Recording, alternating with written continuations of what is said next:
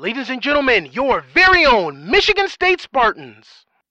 Goal scored by Fatai Alashe, Ryan Keener, and the cast.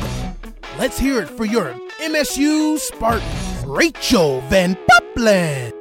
Goal scored by Mary Catherine Fiebernitz.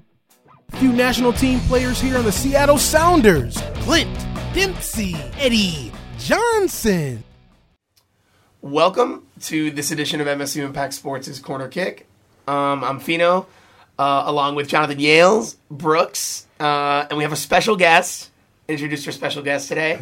He did work at U.S. Soccer for the summer, which is pretty impressive. So I'll have his insight on everything on the U.S. Soccer draw we'll do later. We're doing a little MSU Soccer and their push. And, of course, we got to talk about MLS expansion. A lot to talk about there. Don Garber, it is MLS Cup week. Don Garber with the State of the League address, which he mentioned a lot of potential expansion cities and sites that I personally think about. We'll delve into those things later. But first, it was a very busy week for MSU Soccer. Elite Eight, incredible. They play Notre Dame. We were fortunate enough to have Coach Rensing on the pack, and he was talking about the opportunity for what this team has and what they're doing, and it's been nothing but positive so far. What this team has done, they've superseded expectations, which is beyond belief. They've been scoring goals somewhat, but they're playing great defense. I think that's their MO, is great defensive play, Yales. Yeah, I think it's been about defense all year. Yeah. They have a quality, well-built, strong team that can put in anyone, anytime. They've been replacing guys with injuries all year, and it's that defense that's won all these games. Low-scoring games for the most part, and they win on the defense. Yeah, I mean, I think low scoring has been the MO for Michigan State. And you look at Michigan State is now they face off in South Bend, like Brooks said, against a Notre Dame team that's got a juggernaut of an offense, I think.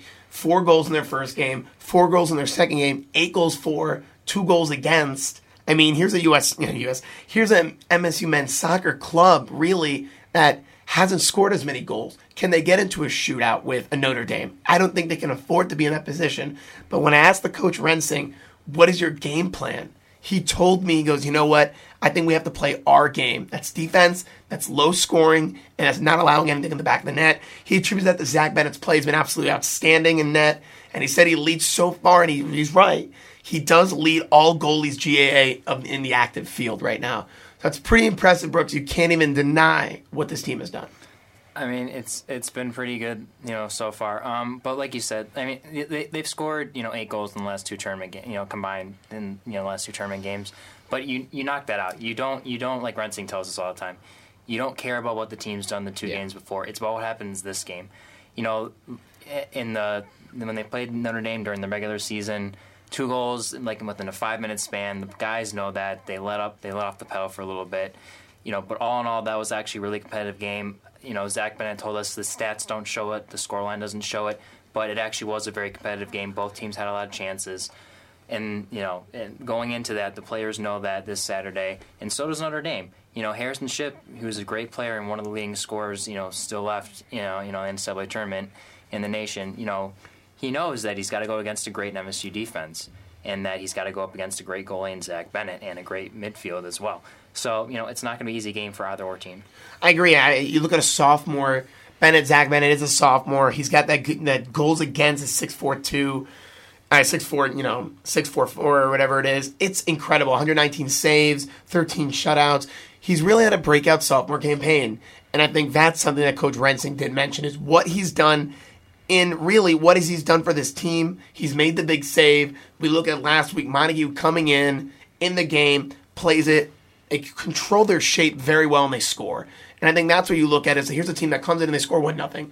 So it's pretty impressive. You look at this MSU soccer club, that they're coming in, they're winning games, but by their mentality. They're not going to outscore you, but they'll play down in that defense, that bunker down defense.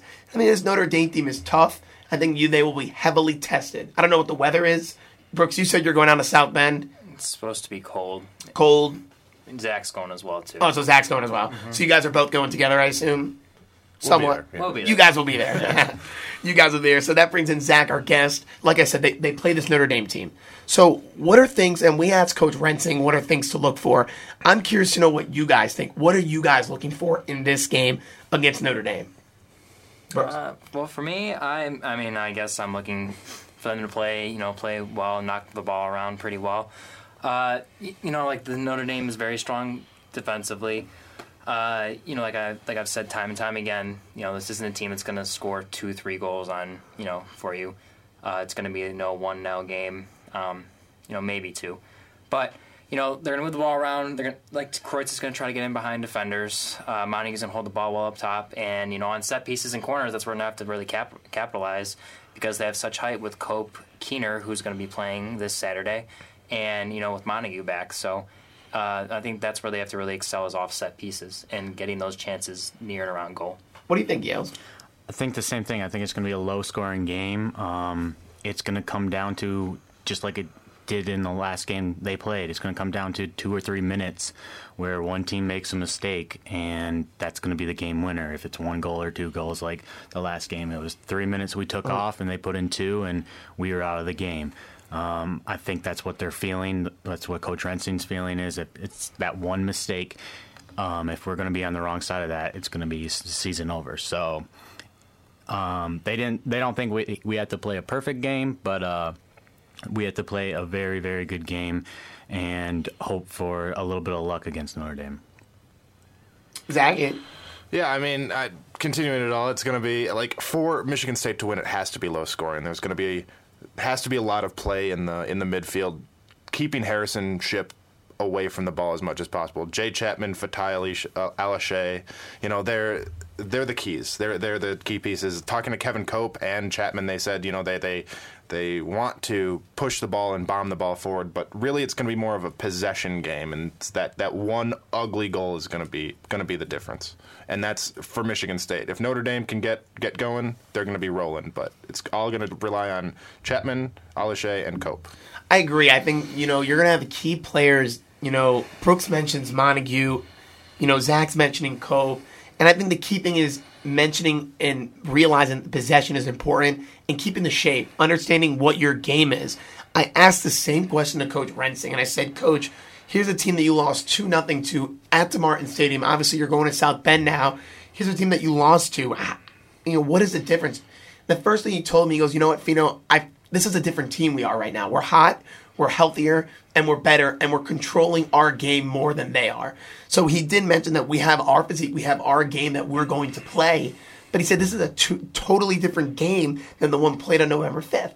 He said even though it was less than a month ago, actually about a month ago, okay, he said that the game and the style and where the teams have been since then have been totally different. And he says, he mainly told me, he goes, you know what, Fino, if we don't play our game, I don't expect us to compete. But if we play our game, don't allow a lot of goals, it's hard to think we won't win this game, and the cards won't fall in our favor. And that's something to know is Coach Rensing is very optimistic about what this team can accomplish. And I think already this team has overachieved, if you want my honest opinion. They have overachieved. First time a Final Four, Elite Eight, so hopefully Final Four, Elite Eight since 1968. Now they're looking to book their ticket to Philadelphia. And if they can do that, one team stands in the way. No one thought they could beat Georgetown. They beat them 1-0. No one thought they could beat Louisville 1-0 double overtime. The thing is, it's 1-0 every game, and they don't have a problem. They allow the first goal. You said it was going to be a dirty goal, whatever it is. Just get one in the back of the net, messy. But as long as they get one in, I think they can win this game. I think it's very realistic that Michigan State soccer can win this game and go to a Final Four for the first time since God knows when.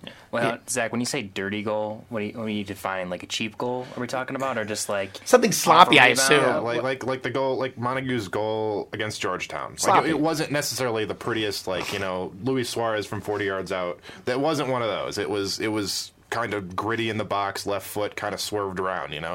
Something like that. Fatai against Northwestern in the Big Ten tournament. Something dirty and ugly like that. Yeah, ugly as in good or ugly as in bad. As long as it gets in the back of the net. Exactly. Okay. All right. So you know what I'm saying? As long as they get nothing like a hand of God goal. We're not saying something super dirty, but you know what I'm saying? I'm thinking really when we talk about a dirty goal, just get it in the back of the net. I think that's the MSU. They haven't looked pretty at times, but they're getting the results. That's the thing. It's like a Montague goal in the box, left-footed, gets in the back. You know what I'm saying? I think that's what they got to do. Nothing like Gareth Bale from 30 yards, pure class, like 100 million euro transfer, whatever it was. But, like, that's the thing, is it's getting it done and playing the game that Michigan State always plays. I think that's what they got to do, is just play their game, Yales. And it's hard to believe they don't win this game. They play it. Let's go for some key factors of the game. Let's get some predictions. Like I said, I think it's going to be a low-scoring game. Rensing said yesterday that you said they kind of overachieved this year. He saw them getting to this point all year. Back in August, he saw them getting to a Sweet 16 and winning that game. And everyone has them losing. Everyone had them losing against Louisville. Everyone had them losing against Georgetown. And they like that. They look at that. They embrace it. They like being the underdog. They're a really hungry team. And I think they're going to win the game. I think it's going to be a 2-1 game. I think Michigan State will put 2 in the net. 2-1. Zach, what do you like? I'm going 2-0. Dos a cero. No, it's going to be a key. The key is going to be keeping Ship in the middle of the field. Yeah. That's going to be mainly on Fatai and Chapman. And, I think that they're capable of it. They've done it all year. They've kind of neutralized some good players. And another key is going to be Kevin Cope. He doesn't want his senior year to end. He's said it many times. And broken ribs, whatever knocks he has, he's going to will this team to play well. Yeah. So, Spartan will. Brooks, what do you got? Well, I mean, I think the key for them, like all the guys said, is in the middle. How are you going to contain Harrison Ship? The guys, Keener, Bennett, he's a great player. When he scored the goal against us earlier in the season, he placed that right in the corner. He's going to be a handful for him. Through traffic, it was a perfect placement, and that's going to be Chapman and Alashe's job, and everyone's got to talk in the back, and Bennett's got to make sure where he is at all times, because as a keeper, that's what you have to do. You got to make sure your defense is in control, and you're communicating. So communication is going to be huge.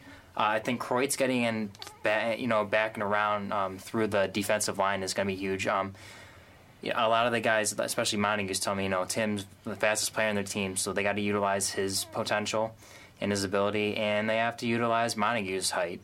Like I said, I think, set pieces and corners are going to be huge. There's not going to be a lot of dribbling through guys. These defenses aren't going to allow that, where you can dribble through 5 guys and have a nice shot at the goal and score. So I'm going 1-0, Michigan State, and I'm going that goal, it's not going to be scored early. I think it's going to be scored later in the game, probably late second half. All right, like a 70th minute goal, you're thinking? Yeah, where they scored 20, 15 minutes left, and they just got to hold on and, play solid defensively to hold them off Notre Dame. So 1-0 Michigan State. All right, I like that prediction. I'm also going to go with the 1-0 Michigan State win, and I've picked against them so many times. I really have, and I'm done doing it. But I think a key for the game for MSU is going to be controlling the game as much as you can, and how well can you contain their goal scorers. Their goal scorers are extremely prolific. There's no doubt about it. Coach Rensing knows how prolific these guys are. They can score in space, but for me, it's not allowing these guys space in the midfield. All those guys will be tested. Keener, that back line. Cope will be tested. But something that Zach mentioned that's so true, Cope does not want his season. He doesn't want it to end. The guy's playing with a broken rib. He's hurt. He's not 100%. Montague's playing hurt. They all are. There's so much grit in this team, and I think that's what wills them on to the Final Four in Philadelphia. I don't know who they're going to play. Hopefully they'll get there and we can talk about it again. But I really think Michigan State controls the game as much as they can. I do think they lose a possession because that's the way Notre Dame plays.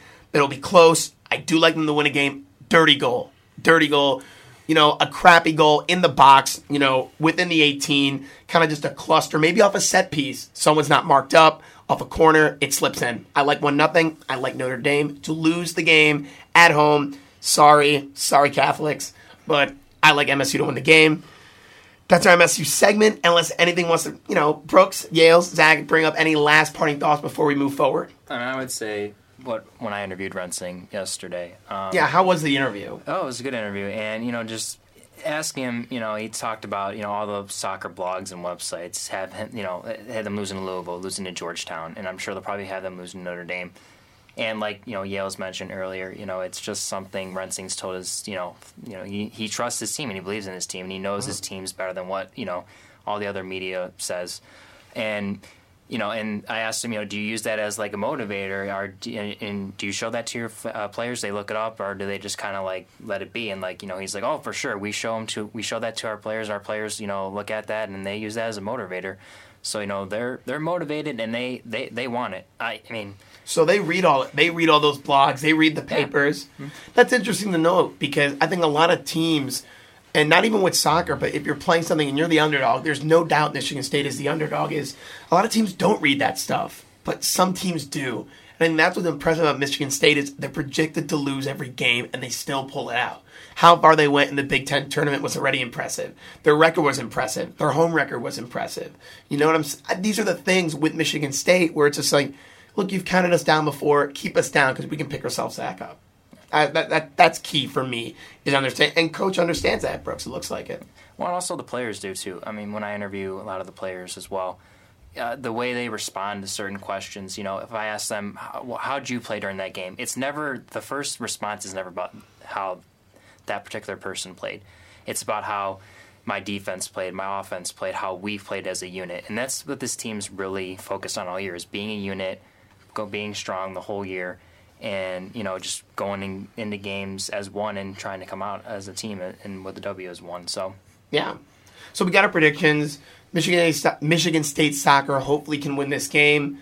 You're going to South Bend. You guys will be. Yales, are you going or? I'm not going. You're staying here. You're staying here with me.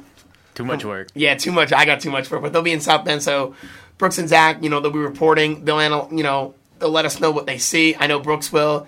Look for something like that on MSU Impact Sports. Impact89fm.org/sports. It's where to find our sports. And you can find any content for soccer and corner kick. Yales and Brooks are our guys. Look for them.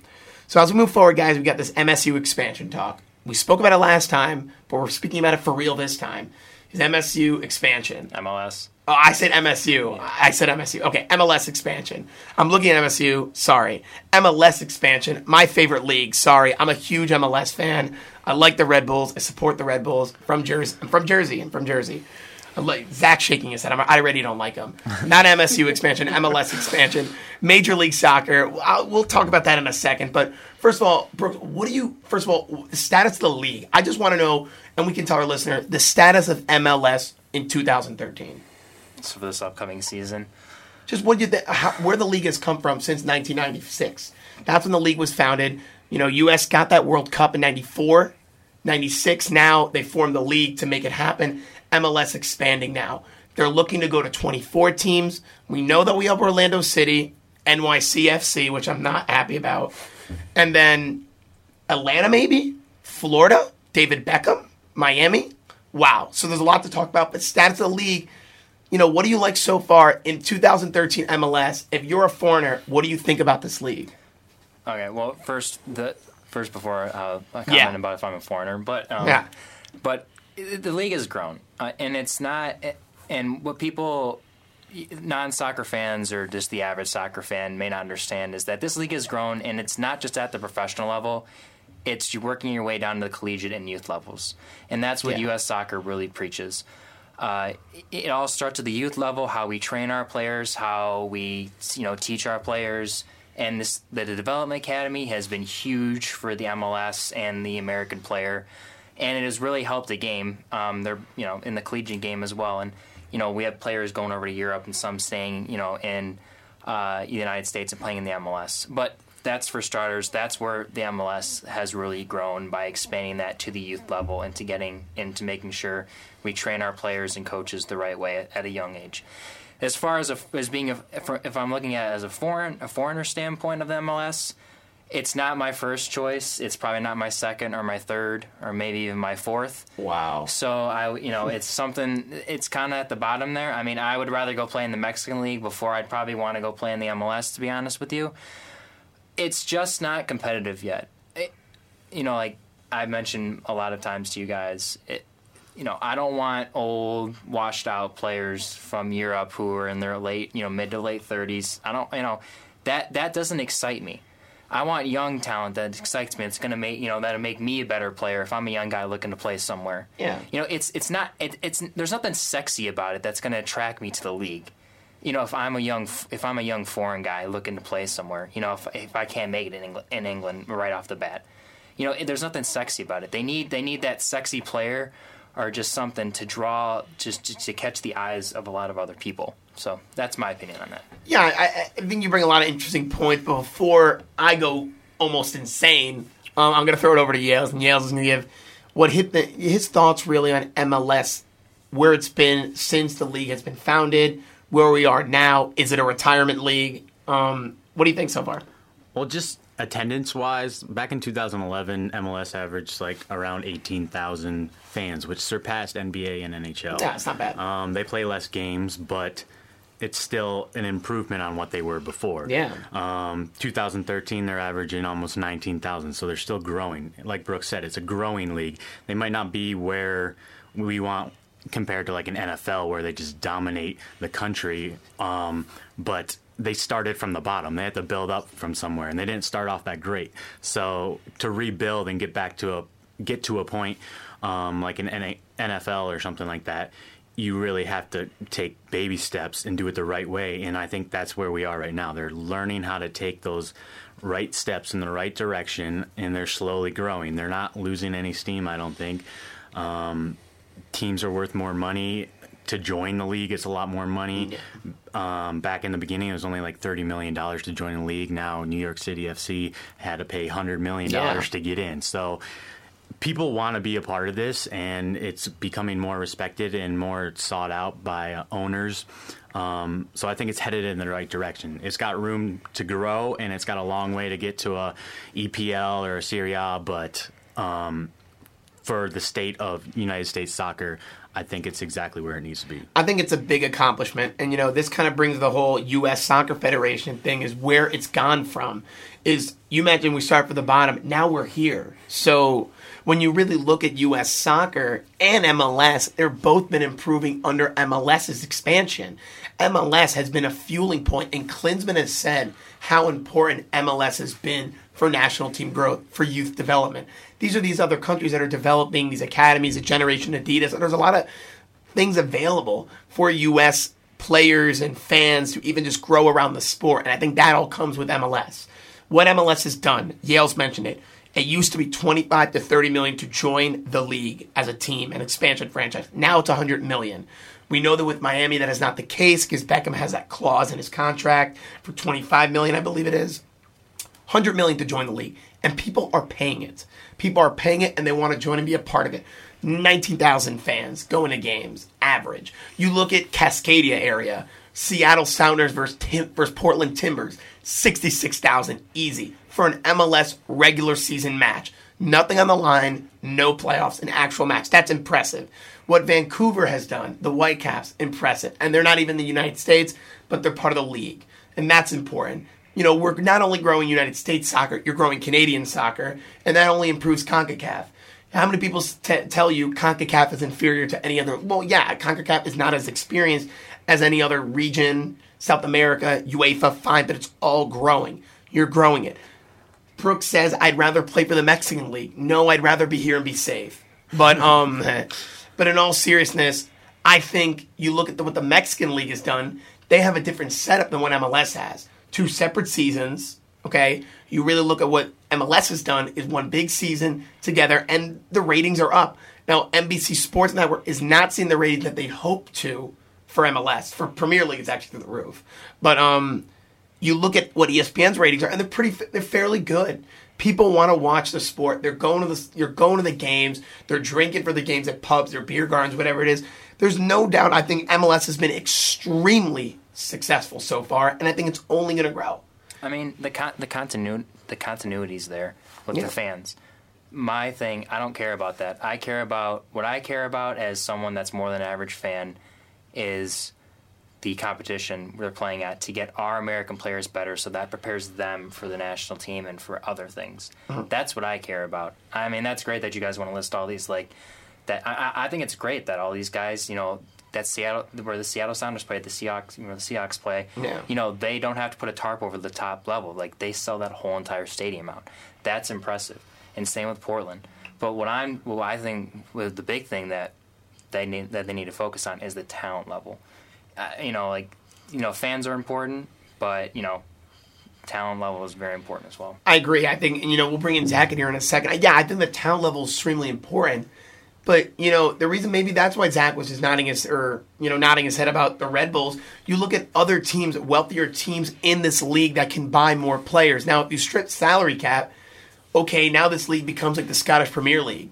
And you have like Rangers and you have Celtic. You have two teams and then everyone else is terrible. Would that improve it? If you rip the salary cap off, you improve talent, but for how many teams? They add this designated player rule, and they even give you benefits for signing a younger DP for a cheaper price. So they have the DP rule. I think it's getting better and better when you look at the quality of the players in the field, Zach.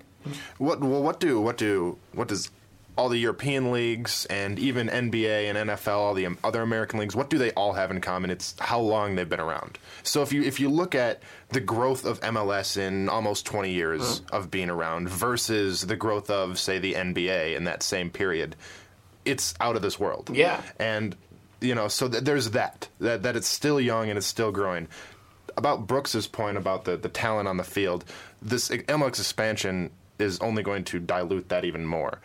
Steve Nickel on ESPN FC, he had a great point that, the more teams you have, you're going to have more college kids, you're going to have more inexperience, and it's just going to make that product on the field that everybody wants to see. And that I understand Brooks's point. It's just going to make that even worse. So, but again, it's still young.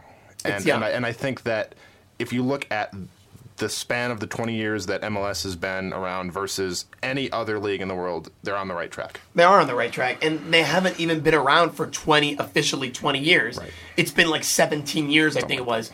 Yeah, 96. I can't do math, that's why I'm a journalism major. But what I'm saying is, yeah, you look at NBA's growth in that 20-year period, 17, whatever it is, versus MLS's expansion and growth versus an NBA or an NHL or an NFL is off the charts. It beats any one of those leagues. Yes, you have to dilute the talent, but the only way to improve your league is to take a risk. And I think this is a calculated risk. You bring in more soccer markets that you can essentially improve popularity. So I think MLS is willing to dilute a little bit talent-wise to expand the growth of the brand and soccer. And I think that's what the U.S. Soccer Federation has done, is they've given MLS this platform, and they've kind of run with it, because now we're seeing more MLSers, or more national teamers, staying in MLS. Was Dempsey's move right to go to Seattle? People would argue that. But you look at Graham Zusi, he's staying put in Sporting. So now you get these MLS guys that spend time in MLS to stay in MLS. And I think there's a lot of guys that are going to be willing to come back. Yes, there are people abroad, Jeff Cameron, center back, Stoke. Josie finally scored for Sunderland, so that deserves some champagne. Then there's other teams that have really taken this platform, like Landon Donovan, that MLS offers, could have went anywhere, received offers from everywhere. We know that he got an offer from AC Milan. There was a lot of people interested in Serie A, but he stays in MLS. And he said he believes in what MLS is doing. Now, it's really good for soccer that we see Clint back. But do you guys think, and I asked this for our next kind of centerpiece here, do you think it's right for U.S. soccer players to just play in MLS, or do you think they should expand their talent levels and to go to other leagues and to say, you know what, this is how I can improve as a player versus improving the brand of soccer in the United States? Well, I mean, for me, I think this is going back to development with the MLS and what the U.S. national team is trying to do on a national level for the United States. For me, the MLS should be a nice starter league. I feel like that's where they can really, do some magic. Nice league for some kids to come in and play. But like I said before, their talent has to improve and everything else like that. But, for me, for the national team standards, I definitely believe that they should go play against better talent to prepare themselves for the World Cup that's coming up. So, it's something that it's a choice. It's an option for guys now. Dempsey wants to go on loan. Donovan was talking about going on loan again to some BPL team. But, for me, if I was a national team player, I want to play against the best talent I can so it can prepare me for the World Cup. Yeah, I mean, and you mentioned something I kind of want to follow up on you with, is Dempsey's looking to go on loan, Donovan's looking to go on loan, although Bruce Arena has said no one's going on loan, as in talking about Landon. Now, if you're a national team player, like a Landon, like a Clint, like even a Graham Zusi, do you want your players to train in camp, January, February camps, or would you rather them go abroad to different leagues that are more experienced, well-developed, like an EPL? Would you like Landon playing at Everton, per se, as training with the team? If he's going to get somewhat playing time, I'm fine when Donovan went over and he just came off the bench. And as long as he's training with those high-quality players every day, and getting, 30, 40 minutes off the bench in the second half, I'm fine with that. He doesn't have to start. But, that, like I said, I think they should go on loan and get some training time with some good quality players. I think so. And then the thing with Landon is he didn't just go there just to go there. He went there and he made an impact. He scored. He was in on balls, in on set pieces. He made a lot of plays. So that's interesting now to really say is, look, here are U.S. guys that can make an impact in a great league in the EPL. Yales, what do you think? Do you think what soccer, do you want your U.S. soccer guys, players, playing in the MLS? Or would you want them challenging, expanding their horizons at the risk of saying, hey, we can dilute talent in our league and just maybe not improve the quality of it? At this point in time, with the state of the league, I think it's in the best interest of them to go abroad. Yeah. Now, my personal opinion, of course, I would like them to stay, and I think in the long run, that's the plan, and that's everyone's hope, is to have them leading kind of their own personal MLS team. And they're across the league, and they're throughout all the different cities, and I think that's what it's going to be in 10, 15 years maybe.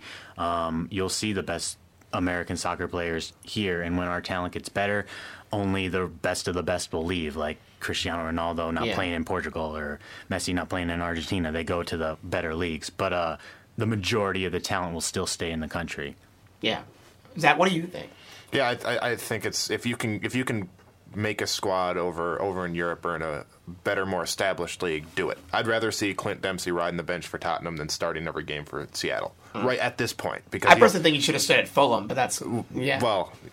Either way. You see what I'm saying? Yeah. I think even in practice, I think that impact in playing against Champions League or English Premier League level is better than MLS at this point. There's always going to be people like Landon Donovan who has stayed here and have been that catalyst that has spearheaded the American effort to advance MLS. But I think if you can go overseas. And Jurgen Klinsmann has said that time and time again. Yeah. So he understands the quality of MLS is not where it needs to be. And I think, Yale's mentioned it. He goes, it won't be in the best interest of the league, but it'll be in best interest of themselves as the player.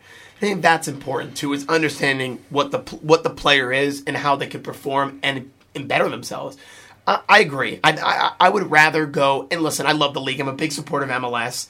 But I would rather see our players, United States players, play in an EPL, play in Roma like Michael Bradley does, and play in these other leagues that they can further themselves in their career. So then when we get drawn into a group of death like this, it won't be so extravagant. It won't be so out of this world that, hey, I know it was a B team, but hey, we played Germany and beat them. We played Bosnia and beat them. When you see teams like that you go abroad to these countries in Europe and you can beat them and stand your own, I think that's the difference between where MLS is, where the U.S. Soccer Federation is, and where the players are. And I think for 17 years to know where you are from that point to this point, I think it's incredible growth. It's incredible growth, and it's very exciting to be part of the league. And that's why it's exciting when you see a team like Orlando City, because their fans, Brooks, the fans are excited. And I think it's good money, because you have to make money in the league. It's about being profitable. MLS is now being profitable. They're not losing money. Teams are now getting these kit sponsors that are incredible. Millions of dollars invested into MLS by companies and by the fans because they realize what the product is and they're buying into it. I'm personally buying into it. You're looking at total teams that are and companies that are buying teams completely and naming them after energy drinks. The whole point is that you look at it and say, look, people are investing in the league. People want to be in the league. Orlando City wants to pay this money. Look, Man City wants to get involved with MLS, even though that's a disaster. But these are teams that want to get involved, and I think it's so important for the league. Other teams of other sports want to get involved. The Yankees are involved. The Mets wanted to get involved. Those are just two quick teams that wanted to get involved in MLS. The Yankees are already involved. So when you look at that and say, look, where the league has been and where it is now, is so impressive to be a fan. It is so impressive to be a U.S. soccer fan. And that's why it's exciting. You see guys like David Beckham and LeBron to try to get involved with MLS. They're not real, it's a World Cup year, so I guess everyone's a fan. But, you know what I'm saying? People want to get involved in the league. And I think that's important, is understanding that people want to get involved in this league, and it's growing. And growth is exponential. And it's humbling to see that this growth is exponential in this game, Eels. Yeah, I think it's growing. And speaking about those expansion teams, I think, yes, it might dilute the talent, but I think it's important to spread the league across the country and get more eyes on the sport, because you can't, even if you have a great league but no one cares about it, it won't work. No one wants to watch it. Or only the diehards of the league will want to watch it. So you still need to build up that kind of the mentality of the fans that this is a great league. You can have your diehard fandom with your city or near city, whatever it is. But you really have to build and market this league through expansion before you get to the point where you can start bringing in the real top players and the younger top players. It's growing, dude. It's just, Brooks is growing. Well, it's growing. But the thing is, okay, I love it that the American fans are so supportive of their teams. But like what we talked about earlier, it's still in the young stages. And, with them, taking all these fun chants they do, in the EPL games, changing words with the songs and whatnot. That's great, but it's to me it's still a funny joke, because there's really, besides Portland and Seattle, I really don't see two other big rivalries, to be honest with you, where the two great teams clashed against each other, and it just doesn't I'm happy the American fans love their teams. Don't get me wrong, but the excitement just doesn't seem like it's proper or necessary, just because it's such a young league, and everyone's making a big deal. Oh my gosh, we're playing this and that, you guys don't understand. Understand. I do think there's some rivalries in MLS though. For instance, as a Red Bull supporter, I don't like LA at all. I don't like LA, but that's just a big market rivalry that was fused. DC United is something with more historic, something more historic. A team that has been in the league since the growth. I mean, we're an original team. They're an original team. 96, they've won so many trophies. We just won our first this year. So now, that's a rivalry between the fans, and I've seen it in the supporter section. There's some passion. Is it large and very noticed on a big stage like Seattle, Portland, and Vancouver in that Cascadia Cup? No. But I think there are some rivalries, and you're adding them. And then you add Orlando City, that we have here in 2015. Now you add, hopefully, Miami. That's a rivalry that can maybe get, forced, worked, and just kind of throw it on the fans for really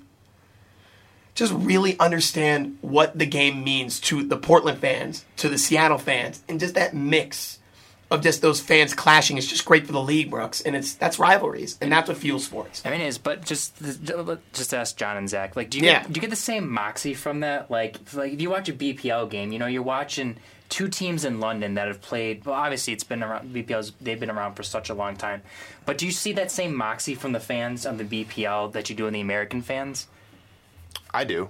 Yeah, I do. And when I was in, and it's at all levels, not just at Cascadia Cup or U.S. Mexico, that kind of thing. But when I was in Houston for a week with the U.S. Soccer Development Academy, that was the finals week. It was the end tournament, and there was a match between Houston Dynamo Academy and another Texas academy. It's an academy of Manchester United actually, and that we had to move it to a stadium because so many fans for an academy game came out, and that rivalry of a Houston team versus a Dallas team was through the roof, and it was an academy that that's not on TV. There was thousands of people there, and I do feel the same moxie here as it would be in England. Yeah, I agree with Zach. I see it, and I don't really think it's a bad thing that there's fans and maybe the league's not that good. I don't see what's wrong with having great, passionate fans at any league. No one's going to go against that. Just because the talent level is not to the par of a higher league doesn't mean you can't be passionate about it. It's still your players. Mm-hmm. It's still great players compared to what you can play on a soccer field or whatever, so you still respect them. And it's your town, it's your team, and MLS needs that. You can't have a league without fans. If you just go get all the great players and no fans care about the sport of soccer, then you're not going to have a league. It's important to have that fan mentality, and that's something that MLS hadn't had before, and now they're getting that. They're getting these ridiculous attendance numbers, and they're getting these fan groups and supporter groups who travel and follow the teams across the country, and that's similar to what the EPL has, so that kind of tells you that's the direction we're going, is we're going towards a bigger league, towards it, because we have followers, people are respecting it, people want to follow this league, people love these teams. People love these teams, and I'm going to concur with everyone here, Brooks. I think you see it on all levels. I see it in an MSU soccer game. I see it here on a U.S. Soccer Federation game, whether it's U17s or whatever it was. I see it in the Women's World Cup. I see it in a women's game. I see it in, MLS. Regardless, I think you see it, but you have to start somewhere. You mentioned the EPL. That league has been around for 100 years. And they have 4 tiers of football. Here's an MLS, and there's about 20 teams in London amongst all tiers. Here's a team in MLS, or here's a league in MLS. Here are special teams, academy clubs, whatever it needs be. You have the passion. But here's Zach's stories where he mentions about this academy thing. I don't know that unless he brings that up. I have no idea. That's not on TV. That's not publicized very widely, and maybe locally, but not nationally. For me, in our area here in Michigan, or even back home in New Jersey, I don't have that. You don't know if that goes on. But the point is that the competition is here and the league is competitive. I think it's competitive because everyone's in the same playing field, and more importantly, U.S. soccer is competitive. You see it with Mexico USA, 9,000 supporters, American Outlaws, for a 24,000-seat stadium in Columbus, jammed pack, a fortress. Columbus has been a fortress against Mexico. I love saying that. But the thing is there's so much passion in the game, and there's rivalries that fuel that passion and that fuel the competitiveness, and that's what MLS is bringing. That's why MLS is on the rise, and there's no joke that's why U.S. soccer is 13 in those garbage Coca-Cola rankings, because they're garbage. But that's why they're 13. Is U.S. soccer has been at all-time high, and that's why Clinton makes $3.5 million a year, because he's doing that. And believe it or not, Sunil Gulati got this right. Hiring this guy to develop the whole brand. You don't hire someone just to manage the national team. You manage the brand. You manage the development. And that's what he's doing. And you can see it. And it's so evident on what he's doing. It makes you good. It makes you feel great to be a soccer fan. Because we're soccer fans. We're not, I watch World Cup. We're not like that. We watch the game of soccer. And you can see it. And this game is so much different than it was when Bruce Arena was our national coach. When Bob Bradley was our national coach. When whoever need be, you can see that there is an obvious difference with this team, with this league, and with this federation. Is very, very good to be a part of and to be a citizen of, because soccer, the world sport, is growing, and it's finally arrived in America. It really has. So that pretty much will probably wrap up our MLS talk. For Yales, Zach, and Brooks, we're going to come back with our next podcast, which is talking about this World Cup draw. So look for our next podcast. We're going to talk about a little World Cup draw, and is the U.S. in the group of death? We'll debate all on our next podcast here at MSU Impact Sports Studios.